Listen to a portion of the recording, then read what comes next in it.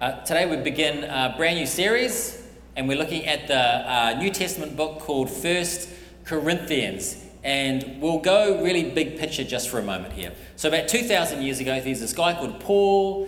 Now, I've heard of this guy, St. Paul, the Apostle Paul. He spent about 18 months in this place called Corinth, which is in modern-day Greece. He went there on a mission. So he went there, and he was telling people about Jesus, and some people were into it. And they started a church. They started like a little Christian community there. And he stayed there for about a year and a half, and then he left Corinth to go other places to start other churches. So he's gone for about 4 years, and that's all good. But then he begins to hear reports that this church in Corinth was a bit wobbly. And here are a few examples of that wobbliness. And we'll read about all of this wobbliness as we go through the book over the next year. So first, one wobble was that there were these factions in the community. So these factions were forming around particular Christian leaders. And these leaders would have these kind of like groupies. And these groupies would badmouth the other leaders. So obviously, in a community that's supposed to be, loving and unified, this is a problem. There was not so great sexual stuff going on. Christians were going to pagan temples where the practice was that you could sleep with temple prostitutes. There was a guy in the church who had shacked up with his mother-in-law. And Paul tells us later on that he goes, not even the non-Christian people in Corinth, in dodgy old Corinth, even they thought that was a bit weird. And the church's attitude was like, oh, look, it's not a problem. This is not a problem because we're free in Christ. We can do whatever we want. Their sort of weird thinking was the body doesn't matter, only the spirit matters, so do whatever you want with your body. It's okay. Now, folks, I'm sure you realise this is not great theology. A couple more examples. What else was going on in this church? People were using the church services as a time to show off. So they're using the gifts that God had given them to serve in the church as opportunities to bring attention to themselves. And they would brag about their particular gifts. Another example. They were weird about the doctrine of the future resurrection. They didn't really think that this was important. The problem is they're all about living for the now. Life is about now. Only now matters. So any future stuff, we don't need to hear about that. It doesn't really matter. So there were factions. There's the mother-in-law thing. There's the terrible theology. The church was in really bad shape. And the question we ask ourselves is, what was behind all this drama? Like, what was behind this mess? Probably helpful to know a little bit about the city. Well, the city, it was. You'd describe it as like a boom town. It had a great economy. It was a port city, had 2 ports on either end. It was like an isthmus there. And, money was flowing in. People in general were egocentric, individualistic.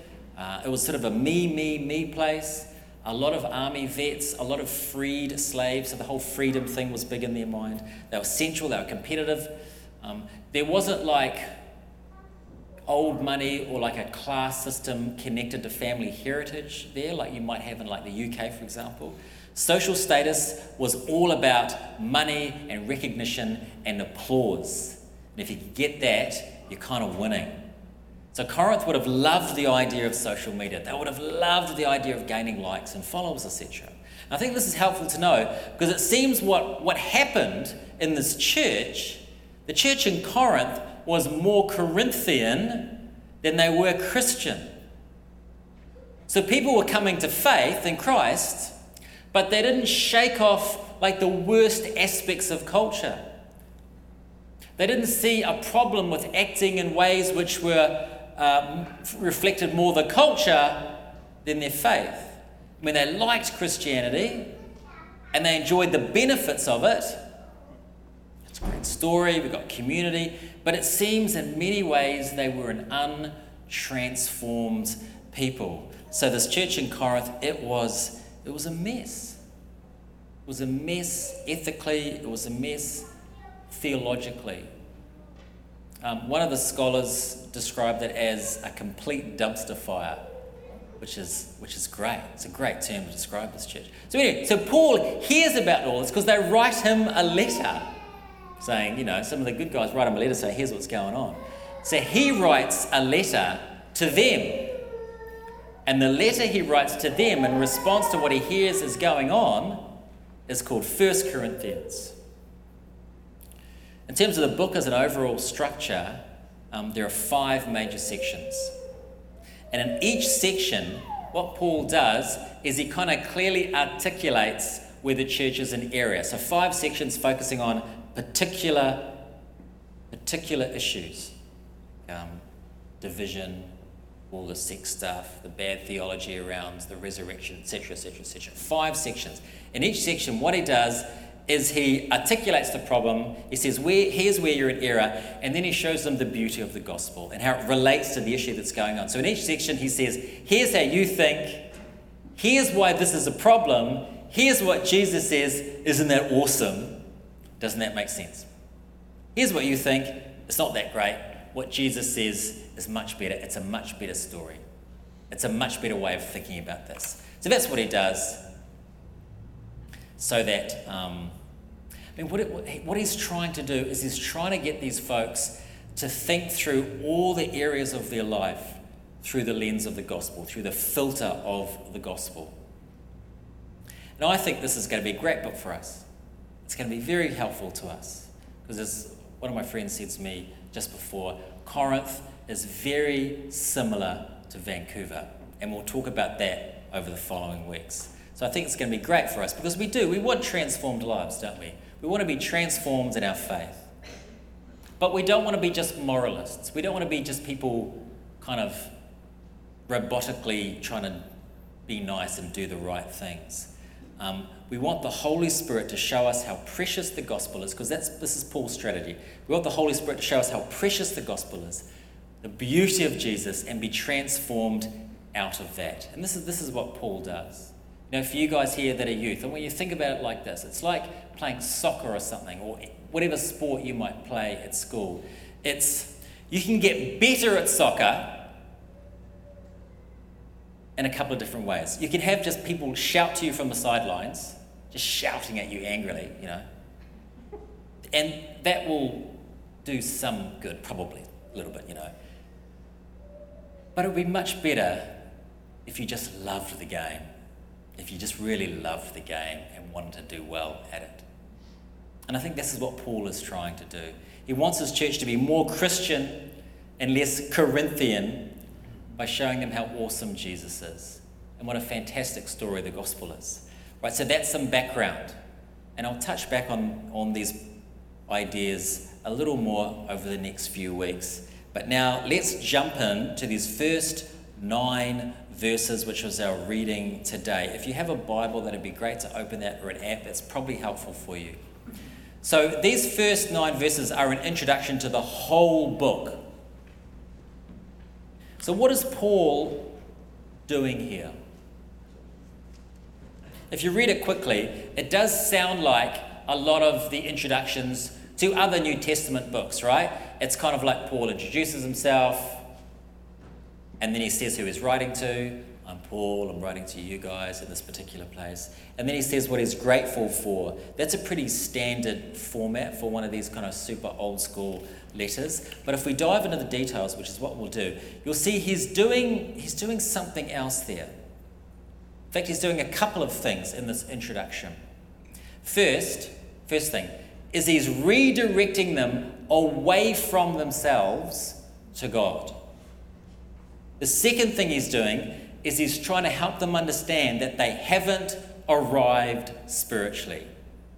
So again, he's redirecting them away from themselves to God, and secondly, he's helping them understand that they haven't arrived spiritually. So that's going to be the structure for these next sort of 8 minutes here.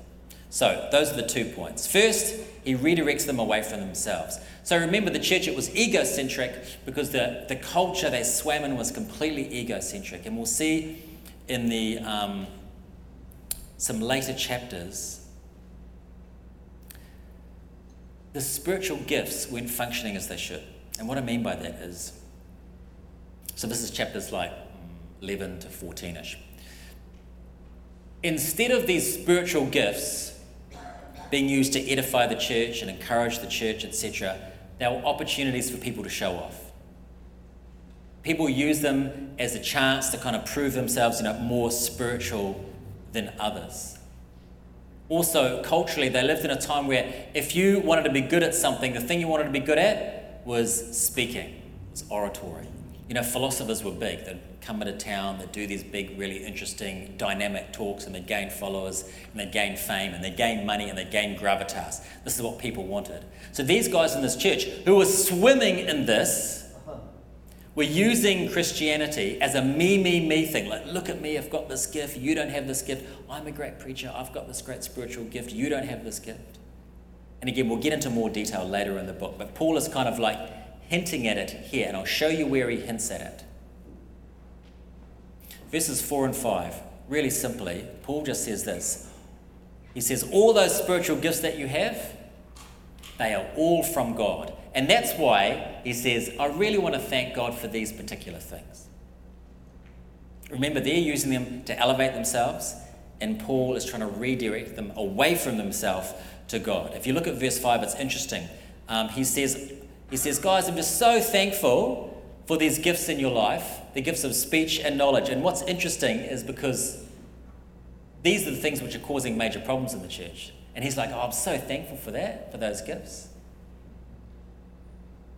And this is quite different to other introductory letters, because in other introductory letters, if you compare, when Paul does his thanking part, he always I'm thankful for your love, I'm thankful for your generosity. Doesn't say that. Because they don't have any of that.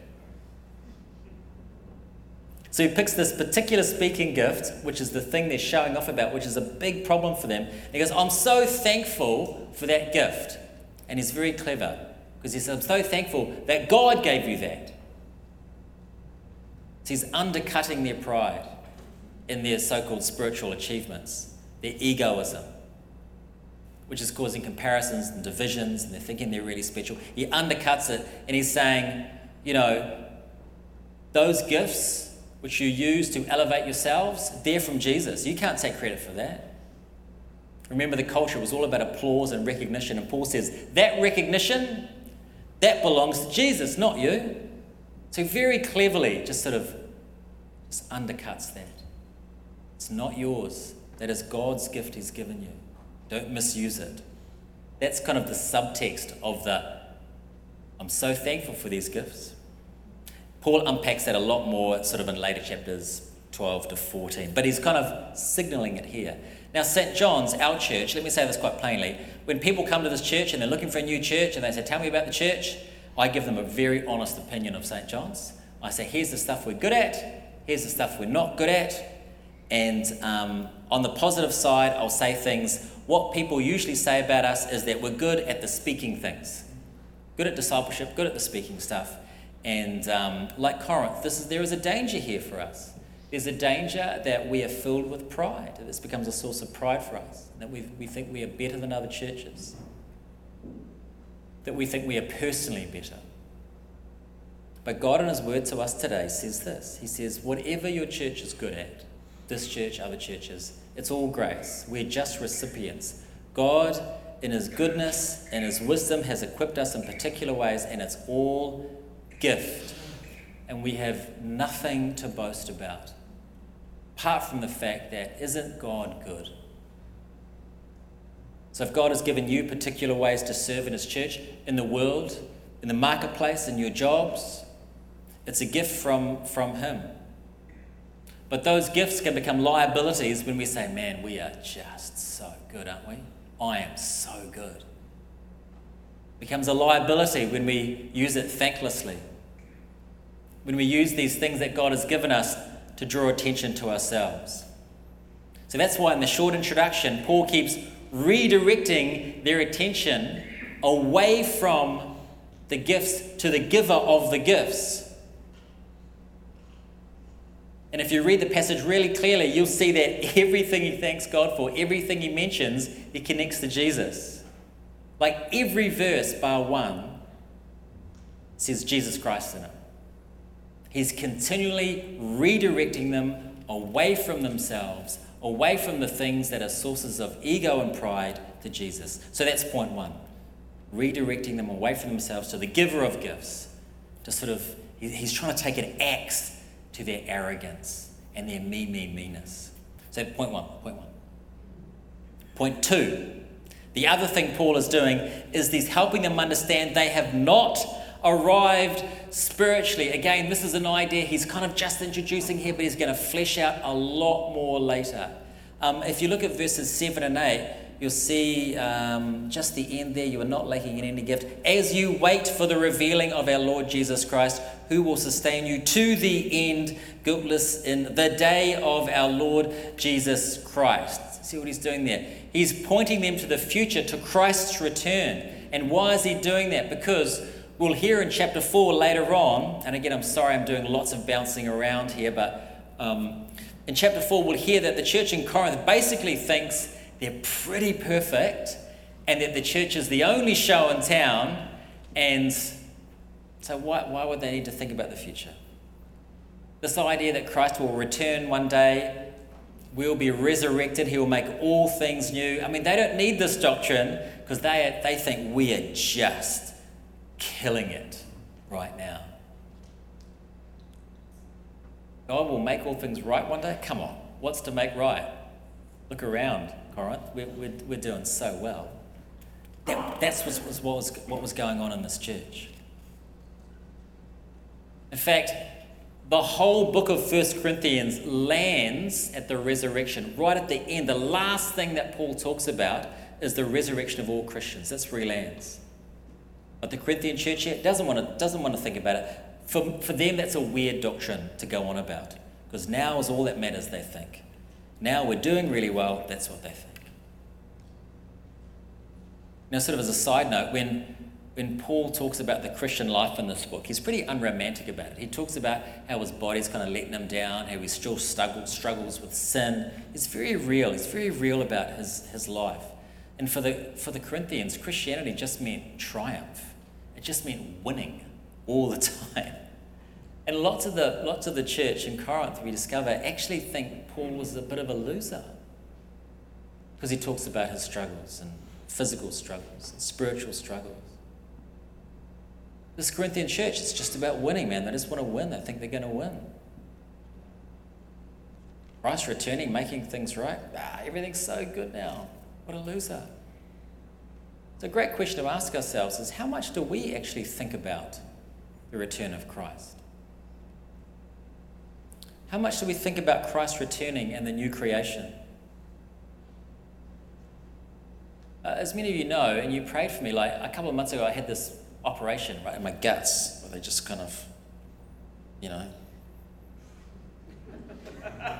that's pretty much it. It's a bit more technical than that. My ab modelling days are over, by the way. So I had this where they had to remove a piece of my guts. And I have this chronic illness. And folks, part of the gift of having physical struggles in life, part of the gift is that the bodily resurrection that the Bible promises, that we'll be made new creation, it does become something you think about a lot. I do.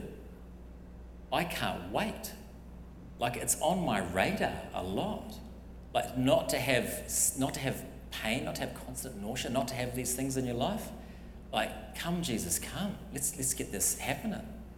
See, struggle in life can actually be very helpful to us. It can lift our eyes beyond what's happening immediately in life to the great horizon, to the great promises of the Bible, that Christ will return, we will be made new, all evil will be destroyed. It's wonderful. So the flip side of this is an easy life. An easy life can do the opposite. An easy life can make us think that life is all about maximising our joy right now. And we can take our eyes off the goalposts, that Christ will return and make things new. This is part of what Paul is doing in this introduction as well. He's lifting their eyes to the great theological horizon. Because right now they're kind of just looking at their feet, living for now, thinking they're winning. Let's finish up here. God is good. God is very good. Through Christ, God provides for his church through gifting people in specific ways. And Paul is very grateful for that. But he makes it clear, then he makes a couple of key points which he unpacks through the rest of the book. He says, look, these gifts that God gives, they can become liabilities when they become sources of pride. And at one point he actually says, having your church services is making you worse. Like, it's making you worse. It'd be better if you just didn't do it, Because they're so self-focused. Secondly, in the introduction, Paul introduces this idea again of Christ's return. He says, don't make your life so much about now that you forget the great hope you have. And behind all these issues, it's the same issue. The church in Corinth were more Corinthian than they were Christian. And it's a theme we'll be returning to a lot. Their great treasure was applause, it was status, it was prestige, not so much Jesus, which is why Jesus is mentioned in almost every verse of this introduction. Folks, for your homework, if you like that kind of thing, perhaps it would be helpful to you, spiritually helpful, for you to begin to pray. The Holy Spirit reveals in your hearts, where are you more Vancouverite than you are Christian? And that is a tricky thing, because we are swimming in this culture. Where are you more Vancouverite than Christian? And ask the Holy Spirit to show you that the great treasure in your life is not so much these temporary accolades which we might accrue in our lives. Our great treasure is that we get to be friends with Jesus and we'll be with him for eternity. Amen.